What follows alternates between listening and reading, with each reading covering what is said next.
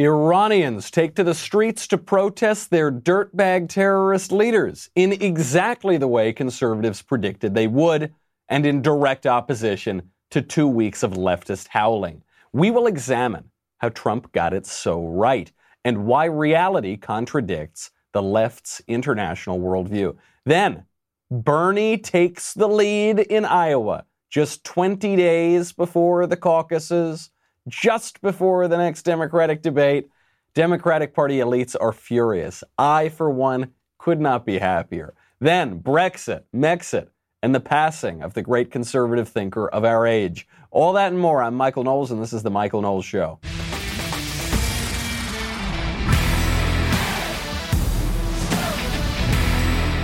So much to get to. Let's just recap the last 2 weeks real quick. The left told us that Trump initiated war with Iran by killing their military leader and frequent terrorist Qasem Soleimani. The left told us that killing Soleimani would usher in World War III. The left told us that this heightened conflict would unify the Iranian people behind their mullah terrorist regime and totally undermine American objectives in the region and really put us at a disadvantage. In reality, none of that happened. None of it. Not any of it. Not one little piece. In reality, the exact opposite of that happened. The perfect opposite. For one, Donald Trump did not start the conflict. Iran started this conflict in 1979, actually, but in recent days, they had been attacking our embassy in Baghdad, which was the straw that broke the camel's back. They had killed an American contractor over there. For the past 15 years, they've been killing 600 U.S. servicemen. Just Qasem Soleimani is responsible for killing 600 U.S. servicemen. They started it. They've provoked it. They took our sailors hostage. Barack Obama bent over and sent them pallets of cash. Donald Trump did not send them pallets of cash. He sent them a drone and took out their top military leader. So Trump did not start the conflict. He did respond to the conflict. Then, did that cause World War III? No. Actually, our retaliation against Iran's provocation deterred further aggression. In response to the killing of their top military guy, they lobbed some ballistic missiles into the dirt, and they didn't kill a single American or even a single Iraqi on those military bases that they targeted. Then, did the heightened conflict unite Iran's people behind the mullah government? Not even close. The heightened conflict led to mass Iranian protests in the streets of their own government. And when their government started shooting at them, they said, the enemy is here. The enemy is not America. The enemy is here. They were chanting this. So the Iranian retaliation against America for killing Soleimani, purely symbolic. It accomplished absolutely no hard objective. It actually completely backfired, right? Because it spurred all these protests in the streets. Now, there was a strange event in the retaliation. No American servicemen killed, no Iraqi servicemen killed, but at the same time as this retaliation was going on, a Ukrainian airline crashed. Looked like it was shot down. Iran said that it was a fire and a mechanical error on the plane. That accident, that plane crash, seems to have been the straw that broke the camel's back in Iran, because that is spurring all of these mass protests. We'll get to what that means in a second, not just for Iran, but for the United States and the whole world. But first, I've got to thank our friends over at ZipRecruiter. ZipRecruiter sends your job to over 100 of the web's leading job boards, but they don't stop there. With their powerful matching technology, ZipRecruiter scans thousands of resumes to find people with the right experience and invite them to apply to your job. So, look, we have a lot of really talented people here at the Daily Wire. We have some not so talented people. I'm not going to say their names on air, but with those people, you wish we'd used ZipRecruiter. For the majority of people, though, ZipRecruiter has been such a big help. Why? Because you're not just throwing spaghetti at the wall and saying, oh gosh, I hope someone finds my job posting. They go out there, they find them for you, they analyze each applicant, they spotlight the top candidates. You will never miss a great match. ZipRecruiter is so effective that 4 out of 5 employers who post on ZipRecruiter get a high-quality candidate through the site within how long? A month, a week, 1 day. one single day. And it's so important. Time is money. You got to fill these spots, especially when you're growing your business. Right now, my listeners can try ZipRecruiter for free at ZipRecruiter.com/Knowles. That's ZipRecruiter.com/Knowles. ZipRecruiter.com/KNOWLES. ZipRecruiter, the smartest way to hire. You had a totally symbolic retaliation from Iran, and yet this airplane crashes. Initially, Iran says this has nothing to do with our retaliation against the Americans. It's a total accident. Yeah, we don't know how this plane crashed. Oh, by the way, we're not going to give you the black box. Please stop looking into it. Please go away. Then they accept responsibility. So Iran says, yes, the plane was accidentally shot down. These idiot mullahs shot down this commercial plane because they couldn't identify it and they worried that it was an American plane or something to that effect. Totally Iran's fault, right? They start the whole conflict. The United States responds in a really targeted way, kills their top terrorist chief, no collateral damage whatsoever. And then Iran responds and lobs some missiles into the dirt and accidentally kills 176 people on this Ukrainian airline. Completely Iran's fault beginning to end, right? Well, that wasn't what the regime said. Javad Zarif, who is the foreign minister of Iran and also John Kerry's BFF, tweeted out, quote, "A sad day. Preliminary conclusions of internal investigations by armed forces. Human error at time of crisis caused by U.S. adventurism led to disaster. Our profound regrets, apologies, and condolences to our people, to the families of all victims, and to other affected nations." Obviously absurd. Only a complete hack whose brain has been totally eaten away by political opportunism and hatred of Donald Trump could possibly utter such a statement, could possibly think that the U.S. has any responsibility for Iran starting a hostility and then shooting down a commercial jet, right? So therefore we turn to Pete Buttigieg. Pete Buttigieg says pretty much exactly the same thing that Javad Zarif said. Pete Buttigieg tweets out, quote, "Innocent civilians are now dead because they were caught in the middle of an unnecessary and unwanted military tit-for-tat. My thoughts are with the families and loved ones of all 176 souls lost aboard this flight." Unnecessary and unwanted military tit-for-tat? Unwanted by whom? Iran started the thing. They started it years and years ago, but in this recent altercation, they started it a few weeks ago. So they wanted it. Did we want it? We don't want to be attacked, but if we are attacked, we're going to respond. So is Pete Buttigieg is saying, yes, it was unwanted. Iran didn't want this. Well, no, none of us wanted this. No, Iran obviously did want this. That's why they started it. Unnecessary? What do you mean unnecessary? So if a hostile foreign country that's trying to acquire nuclear weapons, that's been killing our servicemen for 15 years, if they attack our embassy, try to give us another Benghazi, and kill an American contractor in recent weeks, it's unnecessary to respond? Is that what Pete Buttigieg is saying? What moral idiocy, what total moral blindness, what total geopolitical ignorance. Unsurprising from Mayor Pete, the 12-year-old local mayor of South Bend, Indiana, who's probably going to get thrown out by the voters in his own tiny town. That's why he's got to jump and try to become president first. But the real moral idiocy here is parroting Iranian propaganda against your own country. Really, really bad look. Fortunately, though, the people of Iran have much more moral clarity than Pete Buttigieg, because the people of Iran aren't gobbling up that mullah propaganda like he is. The people of Iran are taking to the streets not to protest the United States, not to protest Israel, not to protest any of the boogeymen that the mullahs usually throw out there. The people of Iran took to the streets to protest their own regime, and President Trump is handling that situation in a very, very smart way. We will get to that in 1 second. First, I got to thank our friends over at LifeLock. What is a New Year's resolution that is easy to keep? Going to the gym? Probably not. Eating better? If you're like me, I don't think so. But you can resolve to help protect your identity and personal info with LifeLock Identity Theft Protection. LifeLock alerts you to potential threats to your identity. They see more than what you can see by just monitoring your own credit. They see your info on the dark web, for instance. How often are you going onto the dark web? Hopefully not very much. If you have a problem, LifeLock's US-based restoration specialists know the steps to take to help resolve your case. Guys, this is a no-brainer. Protect your identity.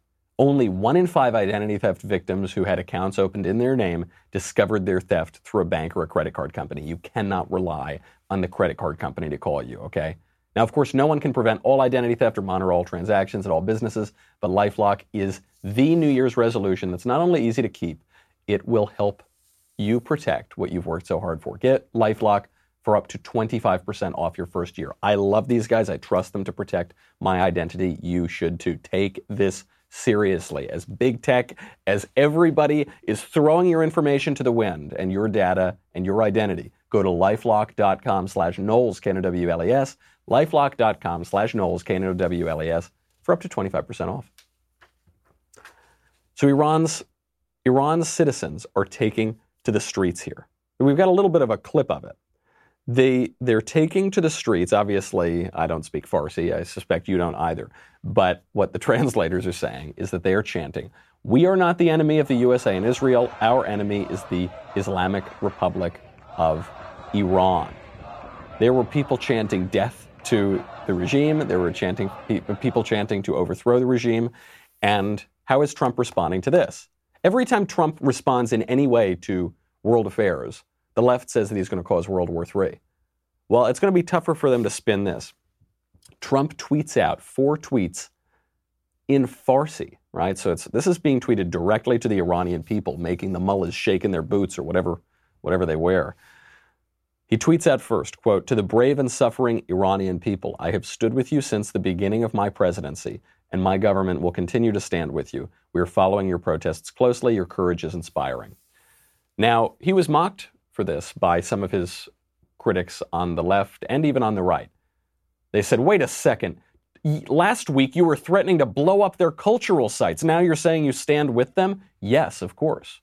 Of course he stood with them since the beginning. How has he stood with them? By attacking their regime. What the right has been saying from the beginning is that there is a difference between the Iranian people and the Iranian regime. And the Iranian regime is weak, and the Iranian regime has to kill protesters 1,000 at a clip because of how unstable their position is. They have a terrible economy. They've got terrible beliefs. They are unpopular in the country. That's what the right believes. What the left believes is that the regime is very popular. There's no light between the Iranian people and the Iranian regime. We've got to deal with the mullahs because that's the only way that we're going to deal effectively with the country. Fundamental difference of opinion here. It would seem that Trump is right. It would seem that these protests are saying Trump is right. You know, Obama, during his presidency, he had the opportunity, especially 2009, to support the Iranian people who were rising up against their government. He didn't do it. It was such a cowardly act. The United States seemed as though they were going to support the protesters in the Green Revolution, and then they didn't. Then the U.S. kind of backed away. All those guys got slaughtered. So Trump is clearly picking a side here, and he picked a side since the beginning of his campaign. He tweets out again in Farsi. He tweets out again in Farsi. He tweets out a 4th time in Farsi. This time he's directing this right at the mullahs. He says, "The National Security Advisor said today that the sanctions and protests have put Iran under great pressure and forced them to negotiate. In fact, I don't care if they are negotiating. It's up to them. But don't have nuclear weapons and don't kill your protesters." Simple enough. I love this response. I don't want to negotiate with Iran. I don't care what the mullahs do. I don't care what they have to say. They're proven liars. Their word is absolutely without any credibility. No negotiation. I don't even like the idea that we're negotiating with these dirtbag terrorists. I don't want to sit at the same table as them. Now, the Obama approach was, I'll talk to anybody. In many ways, the Trump approach is also, I will talk to anybody. I mean, he's having meetings with Kim Jong-un, at least when it's strategically advantageous. But Trump is done negotiating. There is a time to negotiate, and there's a time to start killing their top generals. And it would appear that we are in that latter stage. You know, there are different groups in the State Department, the Defense Department, the Armed Services. Right now, some people, their job is to go to foreign countries and to speak and to negotiate. Some people, their job is to go to foreign countries and pull the trigger and shoot guns. It would appear that we are now in that stage. Trump is simply telling Iran, without any qualification, without any condition, don't get a nuclear weapon, don't kill your protesters. The implication being, if you do that, we're going to start wrecking your country again. We just killed one of your top guys who could have been a leader of Iran. We're imposing crushing sanctions on you, which Ilhan Omar, while she's crying over Soleimani, is saying is economic warfare, right? So we are taking a very tough stance on Iran. And Trump is saying, we're not going to negotiate. This is not like okay, well, maybe you can kill some protesters, but not all your protesters. No, don't do it. The time for negotiation is over. John Kerry is so upset about this because this makes him look like such a fool. Look at what we've got here. We have somehow come out of this Iran hostility with the best case scenario. We have deterred Iranian aggression. When they shot those ballistic missiles in the dirt, that was the proof of that. We've deterred Iranian aggression. We've taken the biggest terrorists in the world off the board. A while ago, we took off Abu Bakr al-Baghdadi, the head of ISIS. Then we took Qasem Soleimani, at the time of his death, the biggest terrorist in the world, off the board. Then we took out his deputy from Hezbollah. He was there as well. We blew him up as well. So worst terrorists in the world off the board.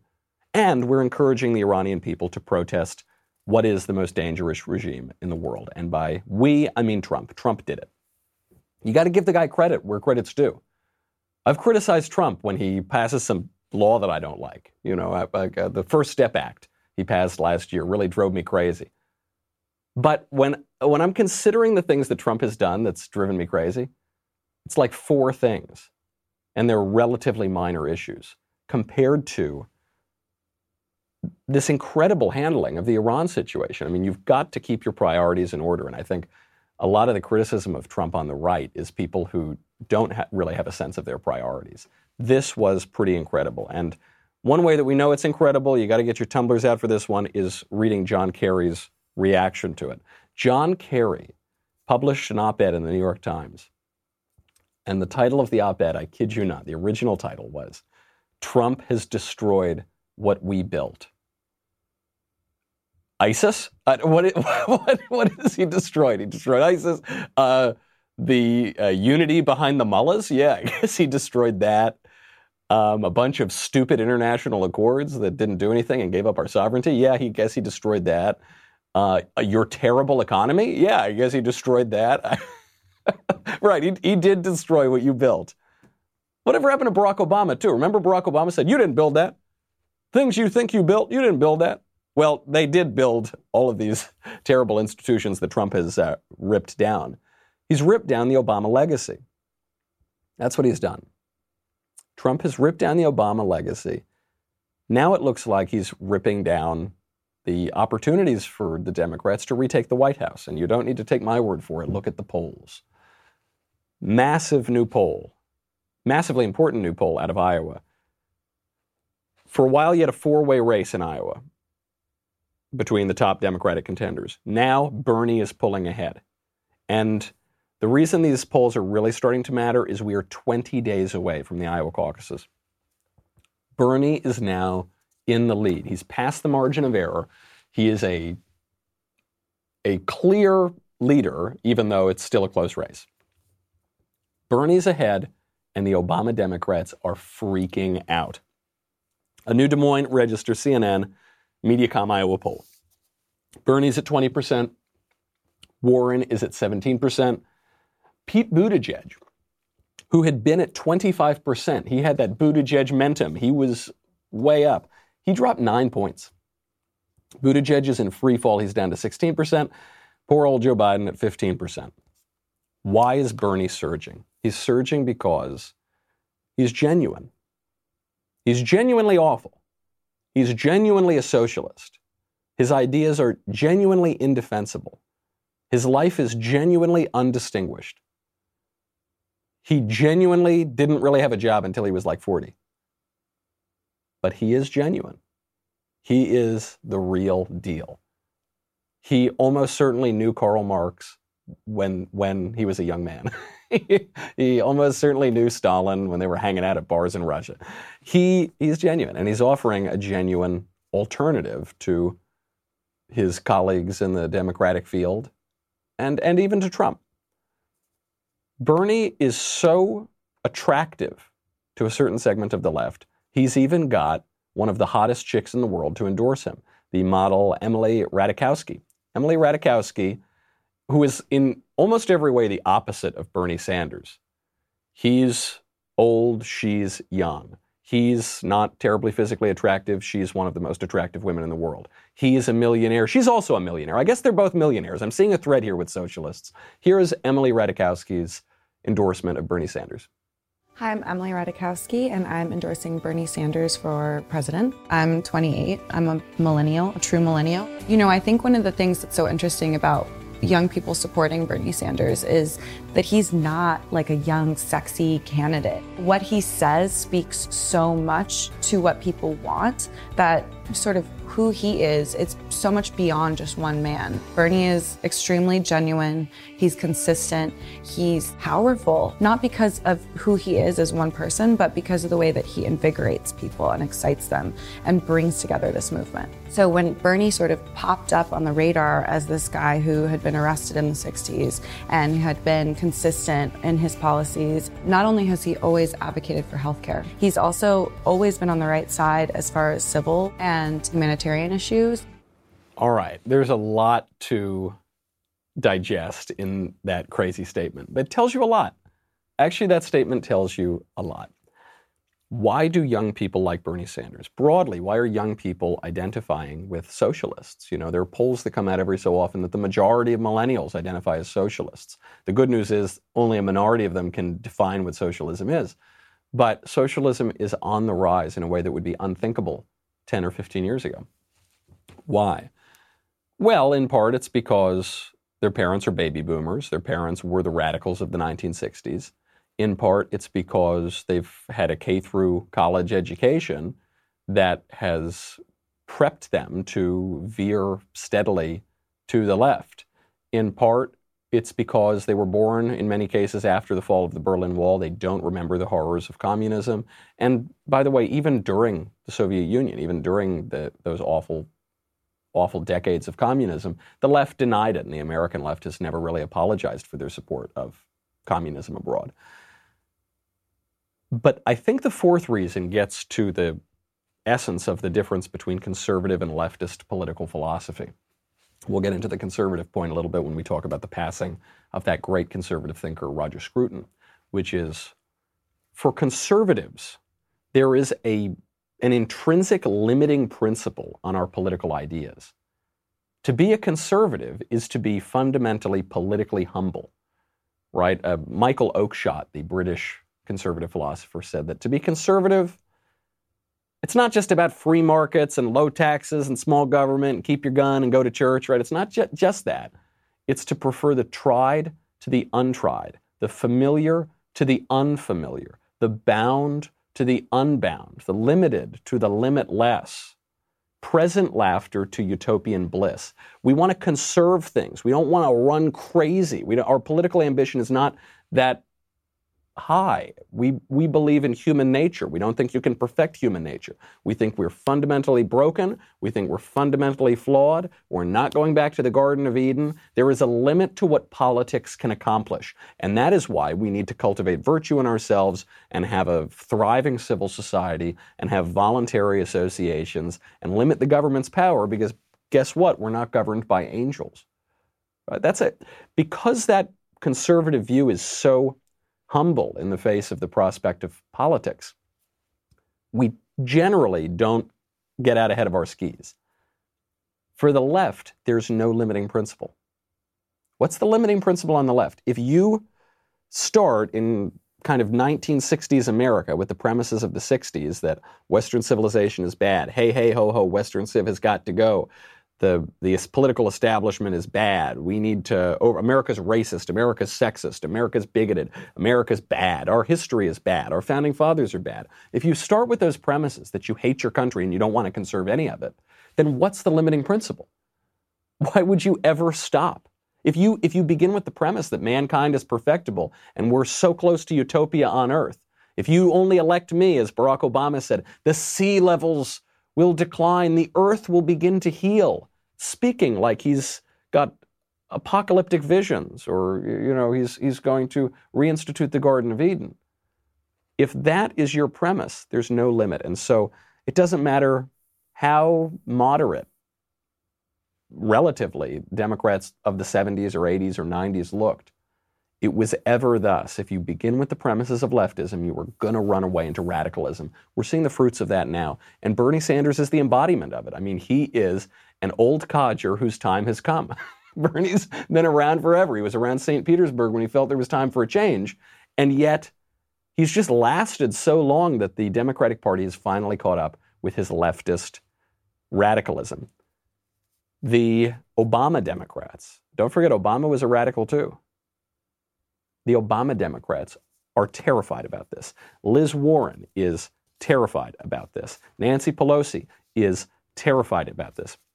We'll get to all of that. We'll get to some good news in Brexit. We'll get to some bad news in Mexit. We will get to the passing of that great conservative thinker, Roger Scruton. First, I got to say goodbye to Facebook and YouTube. Head on over to dailywire.com. You get me, you get the Andrew Klavan Show, you get the Ben Shapiro Show, you get the Matt Walsh Show, you get to ask questions in the mailbag coming up on Thursday. You get Another Kingdom. You get the John Kerry Tumbler.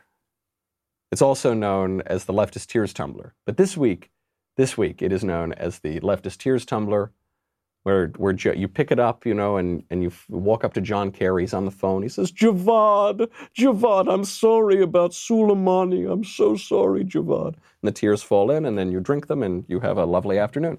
Go to dailywire.com. We'll be right back with a lot more.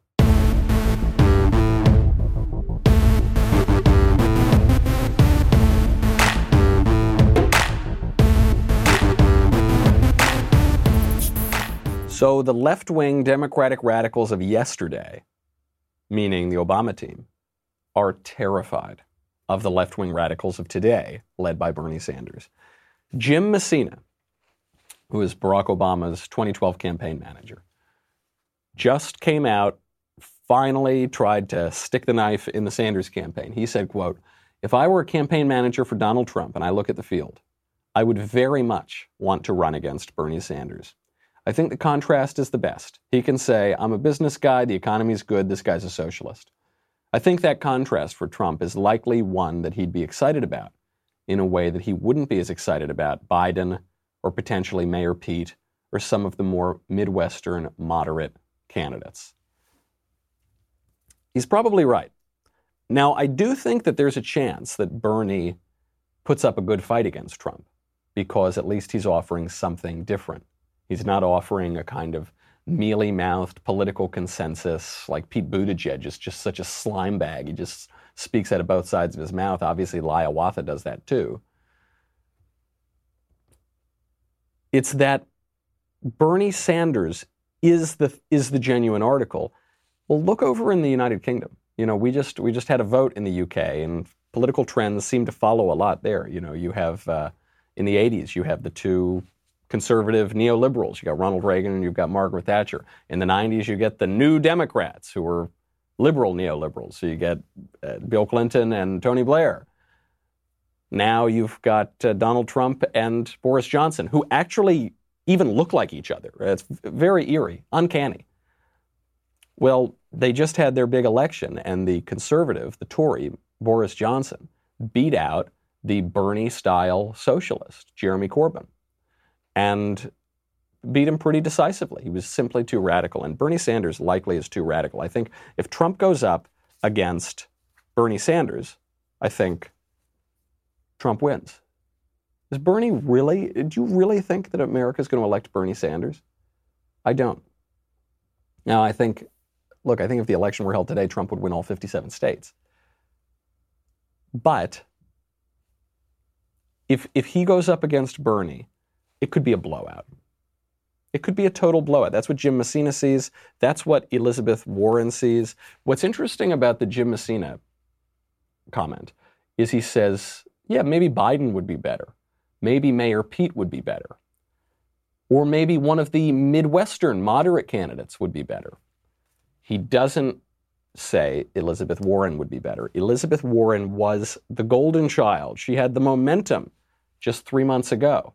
And then she totally blew up her candidacy by releasing that extraordinarily silly healthcare plan. $52 trillion plan. How are we going to pay for it? I have no idea. But don't worry. Trust me. I'm Elizabeth Warren. I've never lied to you. How? I've never lied to you about how much wampum you would pay for your healthcare plan. Oh, wait a minute. Maybe I have lied. Maybe I'm the most famous liar in the country. Warren is being sidelined. She's being marginalized, and she's not taking it very well. She's now accusing Bernie Sanders of trashing her. Why? Because in some Bernie Sanders campaign materials, they say, as you're contrasting all the candidates, point out that Elizabeth Warren has some high-dollar donors. She got some big money coming in. And Bernie Sanders is mostly relying on small-dollar donors. Well, Liz Warren is furious about this. She gave a statement to the press the other day. She said, quote, "I was disappointed to hear that Bernie is sending his volunteers out to trash me. I hope Bernie reconsiders and turns his campaign in a different direction." So Bernie was asked about this. He said, "What are you talking about?" Yeah, I guess someone on my campaign contrasted me with Elizabeth Warren. I'm sure people on her campaign contrast the candidates too. That's politics. I've never said anything negative about Warren because there has been a sort of solidarity between Warren and Sanders so far. But she's getting desperate, so she's trying to play the victim as she has for her entire life. She is making a huge mistake here. She was the rising candidate. She was going to be the nominee when she was riding in the moderate lane. Then she decided to try to out-progressive Bernie Sanders. You can't do that. That's not possible. Liz Warren is a race-hoaxing Harvard professor who has lied about everything from her health care plan to her DNA.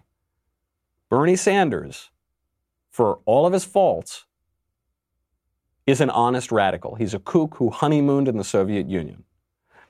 Elizabeth Warren took her first sip of beer on camera 6 months ago and pretended that she loves beer and that she's sort of close to her husband and hugs him and, "Oh, hello, husband, beep, boop, say hello to the camera. Would you like a sip of this delicious beer, which I obviously drink all the time?" He says, "Oh, no, thank you. This is a foreign experience to me. Please keep me off of camera."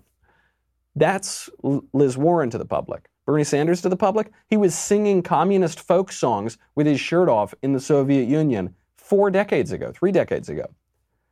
She is not going to out-progressive him.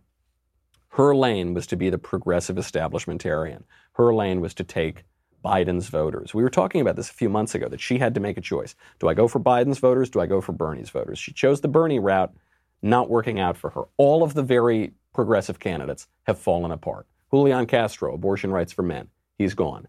Marianne Williamson, a crystal in every garage. 2 cars and a crystal in every garage. Gone. Even Andrew Yang, who's a kind of difficult candidate to classify, but he just wants to give free money to everybody. He's declining. He's not even going to be in the next debate. Cory Booker, falling apart, not going to be in the next debate. Kamala Harris, gone. All of these candidates who are running, and many who are even further to the left, gone. So what happens now? What happens now is she doubles down. Elizabeth Warren was just at a campaign event, and she said that she could have taken the tack and said, "Look, we're all Americans. We got to come together. We've got to unite. This country is going to be okay, but we got a lot of work ahead of us," right? That's the kind of Pete Buttigieg this month path. Pete Buttigieg this month is playing the moderate. Liz Warren didn't say that. She said that you got to elect her because the future of the planet depends on this election. So I want to thank you all for being here. I think we all know that 2020 election is not just about the next 4 years, not just about the next 8 years. The 2020 election may well be about the survival of our planet. So thank you for being here.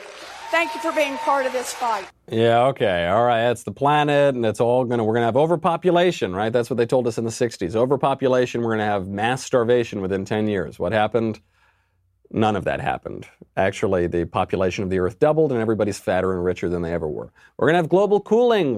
That's going to destroy the Earth. We're going to have a new ice age, right? That's what Time magazine told us. It's what leading scientists at all the Ivy League universities told us. Yep, that didn't happen. We're going to have global warming. Manhattan and Florida are going to be underwater by 2013, like Al Gore told us, right? That didn't happen either. Okay, nobody believes it. Nobody believes that. So what happens if Bernie gets it? If it's Bernie, and if the election were held today, Trump would win every single state. He would win states that we don't even have yet, like Greenland. He would totally win Greenland, 100%. Who's going to beat him? Who's going to beat Trump? Let's say it's Bernie. I think Trump wins. Let's say it's Buttigieg. I don't think Buttigieg is going to win. I think Buttigieg is a weak candidate being propped up by white yuppies on the coasts. I don't think anybody else likes him. Klobuchar. Is she going to win? Who is Klobuchar? Close your eyes. Picture Amy Klobuchar. You probably can't do it. Bloomberg? Is Bloomberg going to win? Yeah, we need to take down Trump. Trump is so terrible. That's why we need to elect a billionaire New Yorker who's been vaguely Republican for much of his life. Yeah, woohoo. That'll rally the Bernie bros. Give me a break. Tom Steyer? Best thing I can say about Tom Steyer is he wears nice Christmas neckties at winter debates. Tom Steyer, he's like we need to beat Trump by electing another billionaire. Okay, right. The biggest weakness of all, and this is a real problem that they're in. It's a real problem, especially if Bernie gets it, but even if Buttigieg gets it, is their fundamental partisan philosophy right now, their fundamental partisan identity is in calling their opponents racists and bigots. Right? That's the only common thread among all Democrats right now, is if you oppose them, you're a racist, you're a bigot, you're hateful. And they do it on gender too, but it's especially on race. And yet, we have just learned that the Democratic presidential field has just kicked out all the brown people. They've kicked them all out. We've got another debate coming up in Des Moines. There will be none but white people there. All white debate. Hashtag Dem So White. We know that Bernie has very low black support. We know that Buttigieg has even less black support. Elizabeth Warren has a little bit of Native American support, but it's only about 1,032nd Native American support. Klobuchar, I don't know. I don't even know if they're doing polls on her. Only white candidates. They have nothing. They're being exposed. And the reason this matters, I don't even mention it just to make fun of them for their hypocrisy. The reason it matters is because it's so obvious to the voters. The lies are so obvious. You know, when Liz Warren comes out and says, the world is going to end if you don't vote for me, nobody buys that. Even the most committed environmentalist doesn't believe that the future of the world hinges on electing Elizabeth Warren. It's just everyone's whipped themselves up into this kind of intellectual imaginary frenzy. And so they all nod along with it and pretend they believe it. Nobody believes it. And it's the same thing on race. When President Trump's black support is doubling or tripling, according to multiple polls, when his support among Hispanics is higher than Mitt Romney's was, and then you've got Democrats who are crashing, their leading candidates have very low black support, other than Joe Biden. Joe Biden's the only Democratic candidate with black support, which historically for the Democratic coalition is essential. And then they say, we're the party of inviting all the races to the table, and yet we're going to kick them all out before our debate, before our first debate of 2020. So by the election year, 2020, all the brown candidates are gone.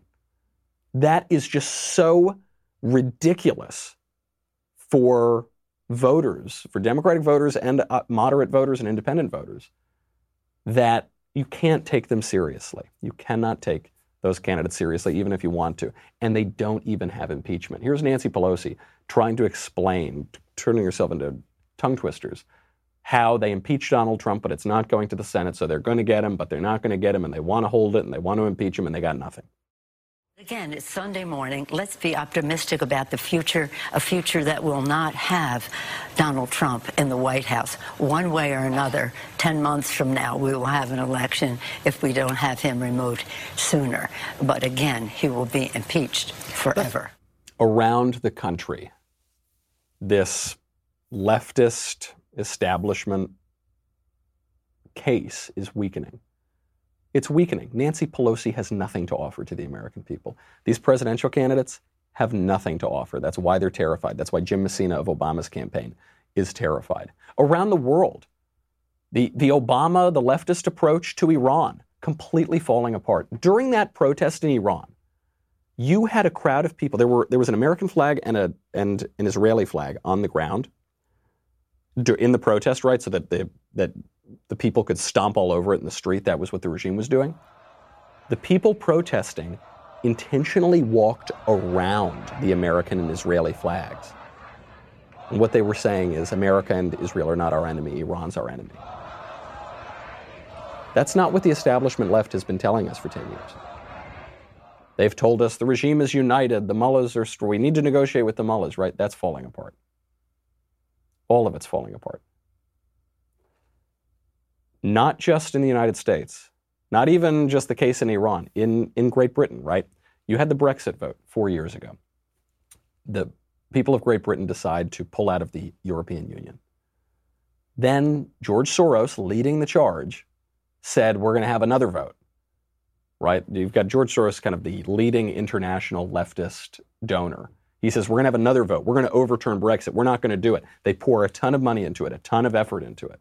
They have the vote in Parliament. Guess who wins? The Tory, who says that I'm campaigning strictly on Brexit. Then they get into the Parliament and they vote. We just had the vote in the UK House of Commons on Thursday. They passed a law allowing the country to separate from the EU on January 31st.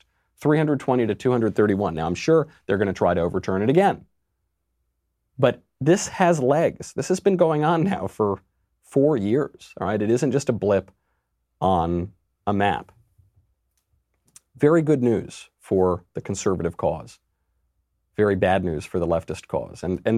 We need good news for the conservative cause because we just lost one of our great thinkers. And because there's a lot of trouble now going on in the conservative institutions that we have. I mean, the most conservative institution in the political world, you would say, is the British royal family, right? It's been around for a very, very long time. And we've got Mexit. So we've got Brexit, where Britain pulls out of the EU. We've also got Mexit, where Meghan Markle and Prince Harry pull out of the royal family, which was a surprise announcement. Apparently the Queen didn't even know about it. And there's an important lesson here for our decadent insta culture in Mexit. It would appear from the reporting that the reason for Mexit is that the Duchess of Sussex, Meghan Markle, wants to be an actress again. A video just emerged of Prince Harry trying to get the CEO of Disney to hire his wife. So you can hear him. He's talking to the CEO of Disney. He says, "You know that she does voiceovers?" He says, "What?" He goes, "Yeah. Yeah, she's really interested in doing voiceovers." And the poor CEO of Disney is saying, "Okay, nice to see you, Prince Harry." He goes, "Yeah, we'd love to try it." "Okay, sure." And Harry keeps pushing the issue. "She does voiceovers. Please hire her. Please hire her." That's pretty pathetic. It's pretty sad. Someone wants to quit being a real princess to be a Disney princess. Someone wants to quit being the real thing to being the impression of the thing on TV. And I think it represents a lot about our culture. We don't want to do the thing. We don't want to be the real deal. We just want to be actors and pretend to be the thing. I think it's why actors have taken on such an outsized role in our culture. More so than writers, more so than other celebrities that you would see in different eras. Not good.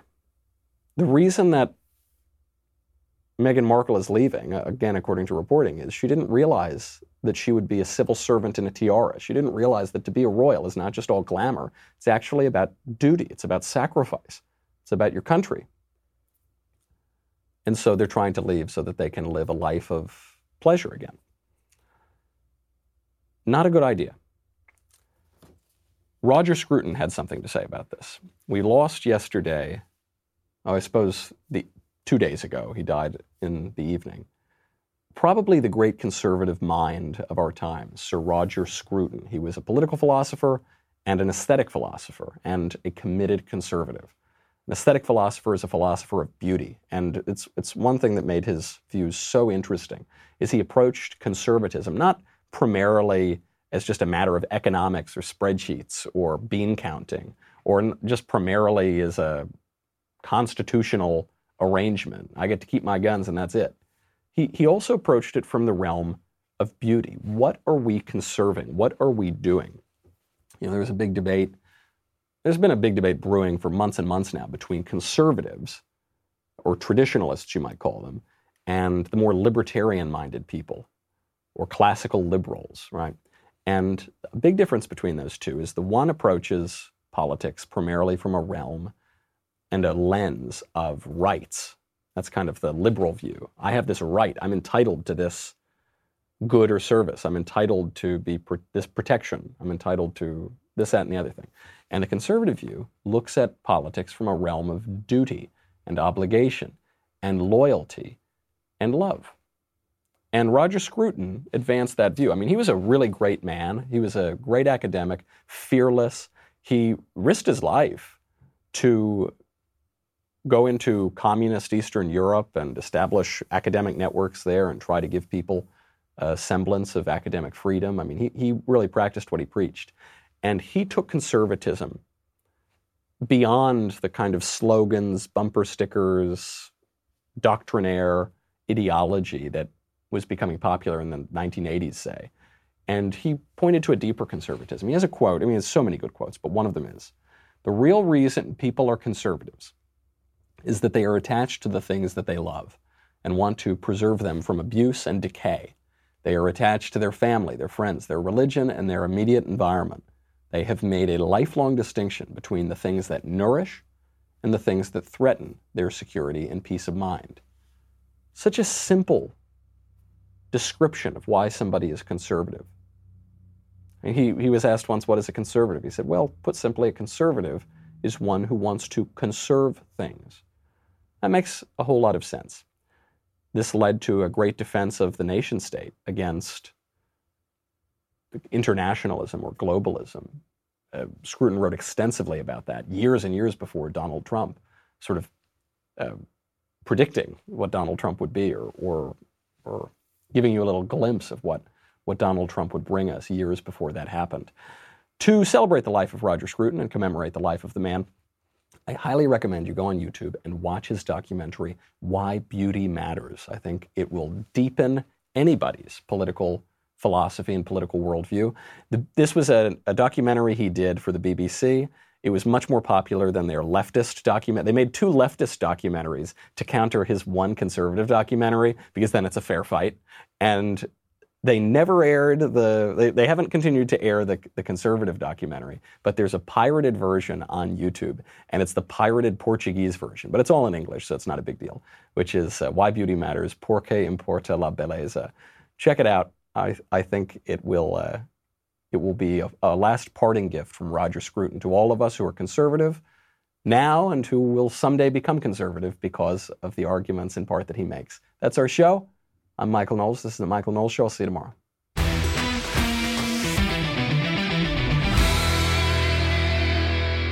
If you enjoyed this episode, and frankly, even if you didn't, don't forget to subscribe. And if you want to help spread the word, please give us a 5-star review and tell your friends to subscribe. We're available on Apple Podcasts, Spotify, and wherever else you listen to podcasts. Also, be sure to check out the other Daily Wire podcasts, including The Ben Shapiro Show, The Andrew Klavan Show, and The Matt Walsh Show. The Michael Knowles Show is produced by Ben Davies. Director, Mike Joyner. Executive producer, Jeremy Boring. Senior producer, Jonathan Hay. Supervising producers, Mathis Glover and Robert Sterling. Technical producer, Austin Stevens. Assistant director, Pavel Wadowski. Editor and associate producer, Danny D'Amico. Audio mixer, Robin Fenderson. Hair and makeup, Jesua Olvera. Production assistants, McKenna Waters and Ryan Love. The Michael Knowles Show is a Daily Wire production. Copyright Daily Wire 2020. On The Matt Walsh Show, we're not just discussing politics. We're talking culture, faith, family, all of the things that are really important to you. So come join the conversation.